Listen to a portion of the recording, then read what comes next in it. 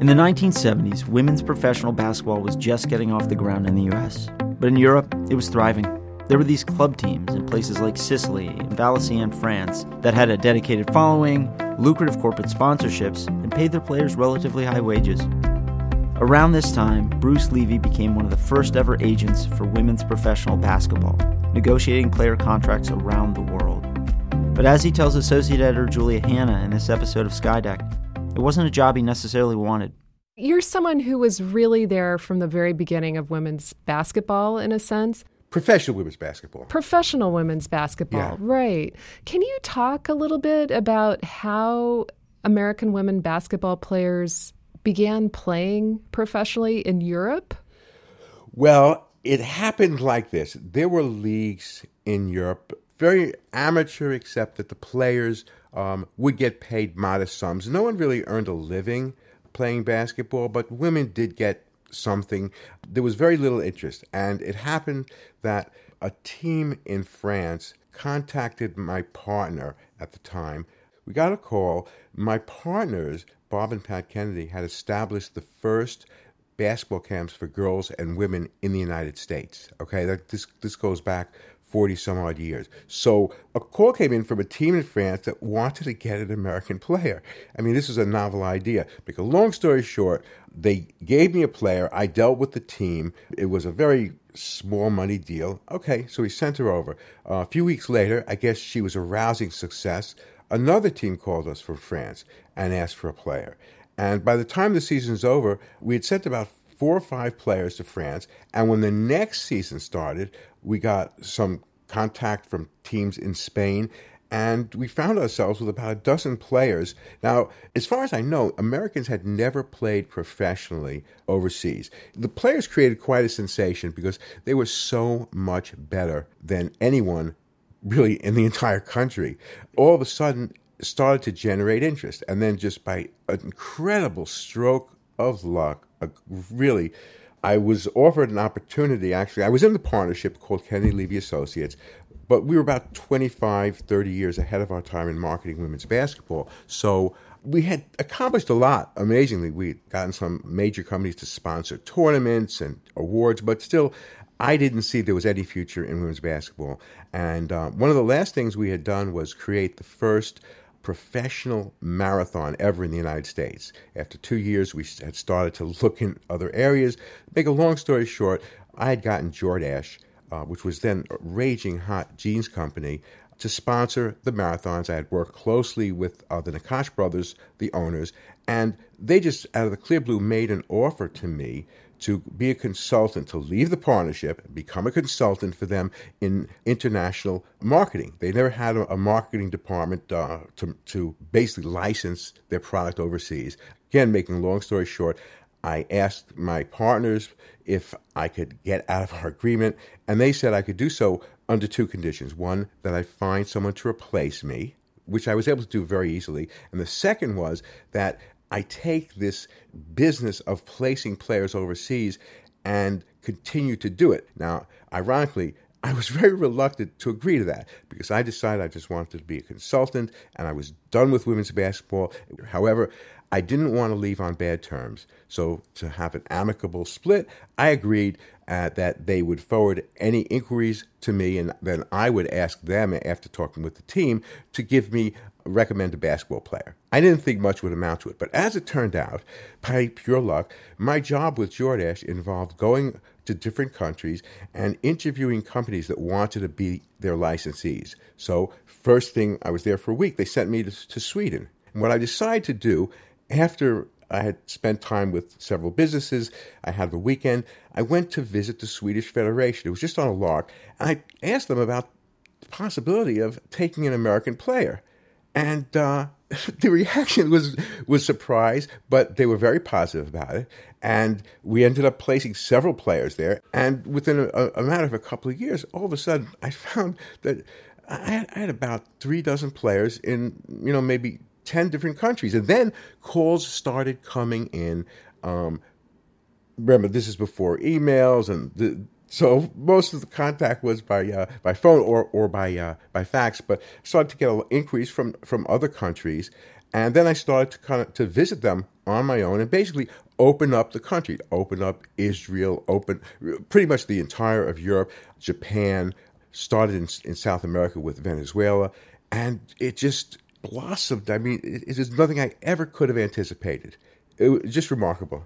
So at that time, there were no professional women basketball players in the United States. In other words, there was no professional women's basketball league at the time. Actually, there was. And this is what had prompted Bob and Pat Kennedy to start Kennedy Levy Associates. Okay, there was a league had started up, I guess, 1978.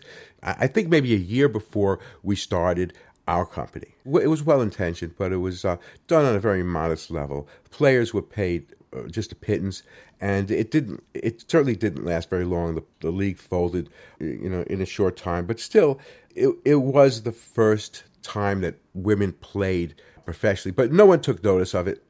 I didn't pay much attention to it. I knew it was going to fail.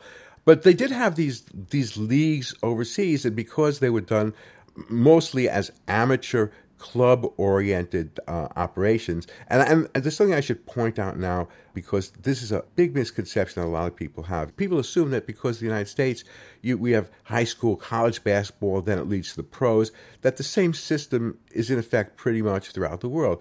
Well, Julia, that couldn't be more wrong. In almost every country, they do not have competitive high school basketball. I mean, they play, but there are no leagues. There's no leagues with at the college level in basketball. Instead, when someone has an interest in basketball or almost any other sport, rather than learn to play and play competitively at the collegiate level, they do so at the club level. You've probably heard of Arsenal, the big football teams, the soccer teams. Well, they come from the social clubs. And just as it is with soccer, in almost every small town to large city, there's one or more clubs where girls and boys go from the time they're very young, and they learn to play competitive sports. And it's through the clubs, for the most part, that the professional teams are formed and the rivalries begin. So that's an important distinction, because in the United States, women's basketball was very popular. It was starting to get popular by the late 70s. It was starting at the collegiate level.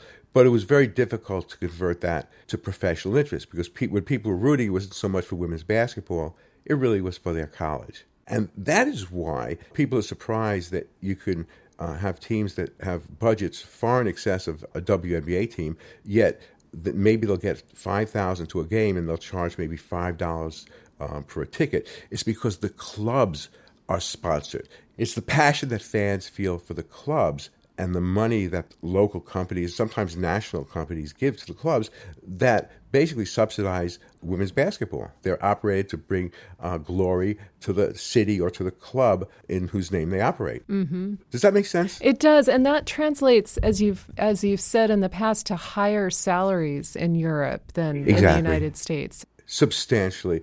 There are top players who earn as much in 1 month overseas as they earn for an entire WNBA season. The WNBA salary structure is quite rigid, and this, I think, was part of the genius in establishing the league to prevent. And this is, I think, one of the main reasons that every other league that started failed miserably, because they couldn't control salaries. And when some superstars developed, they asked for a lot of money, things started to collapse. Well, the WNBA has a system where for the first 4 years from the time you're drafted, your salary is set, and they also have a maximum salary for individual, which is a little over $100,000, as well as a maximum that a team could spend. Now, you as an agent are in a position often, and have been in a position often, of negotiating for your players.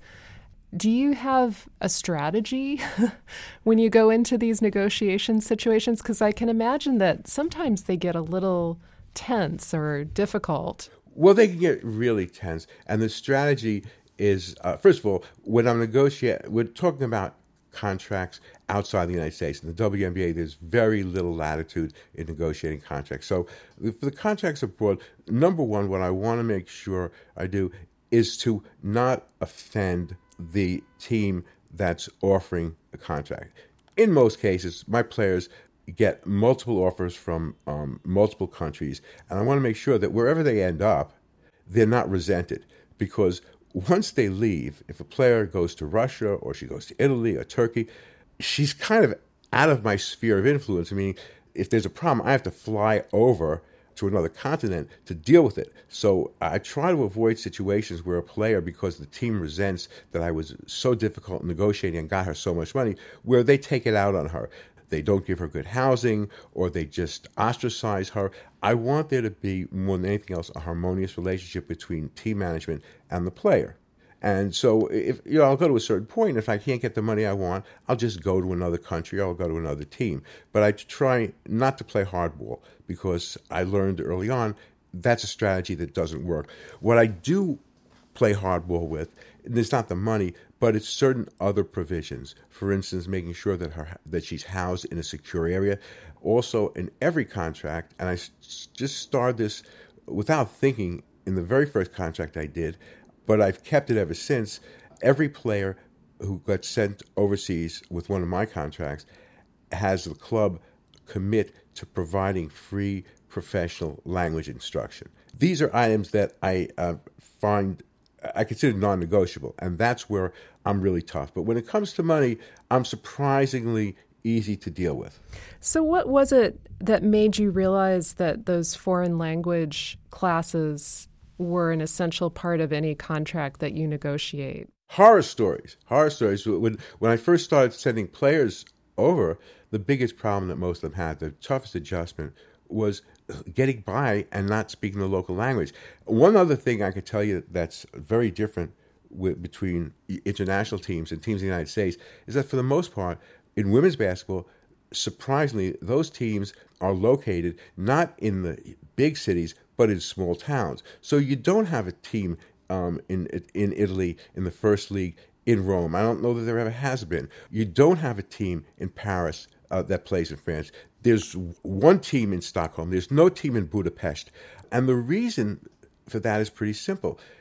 If there was a team in let's say, Rome, well, it would get no publicity. It would get no fans because there'd be too much competition from men's football, men's basketball, and other sports. In some of these small towns that are actually powerhouses of women's basketball is the biggest sport there. And when a women's basketball team becomes internationally strong, it brings great pride to that particular town. And so that makes it very, very different. So I would find myself sending a player to a city where she couldn't find anyone. I mean, there were a few who might speak just passable English, but could you imagine how alienating it is to have to live? You only play a few games, and that's 2 hours in your practice, but the rest of the time, you're talking about 20-some hours a day, 7 days a week without break. What do? How do you adjust? Your teammates might speak a little English, and that has changed over the years, but certainly in the first 20, 25 years, it was just such an isolating experience unless you had the players and the team prepared for each other. And getting language instruction was absolutely vital. I just have to wonder, once you became an agent for women's basketball players, did you ever find yourself thinking, gosh, I could do this for men's basketball players and make so much more money? Like, why did you stick with the women? What's rewarding about it? I just felt with women's basketball that I know that it sounds, I don't know, it sounds a little corny, but I had a mission.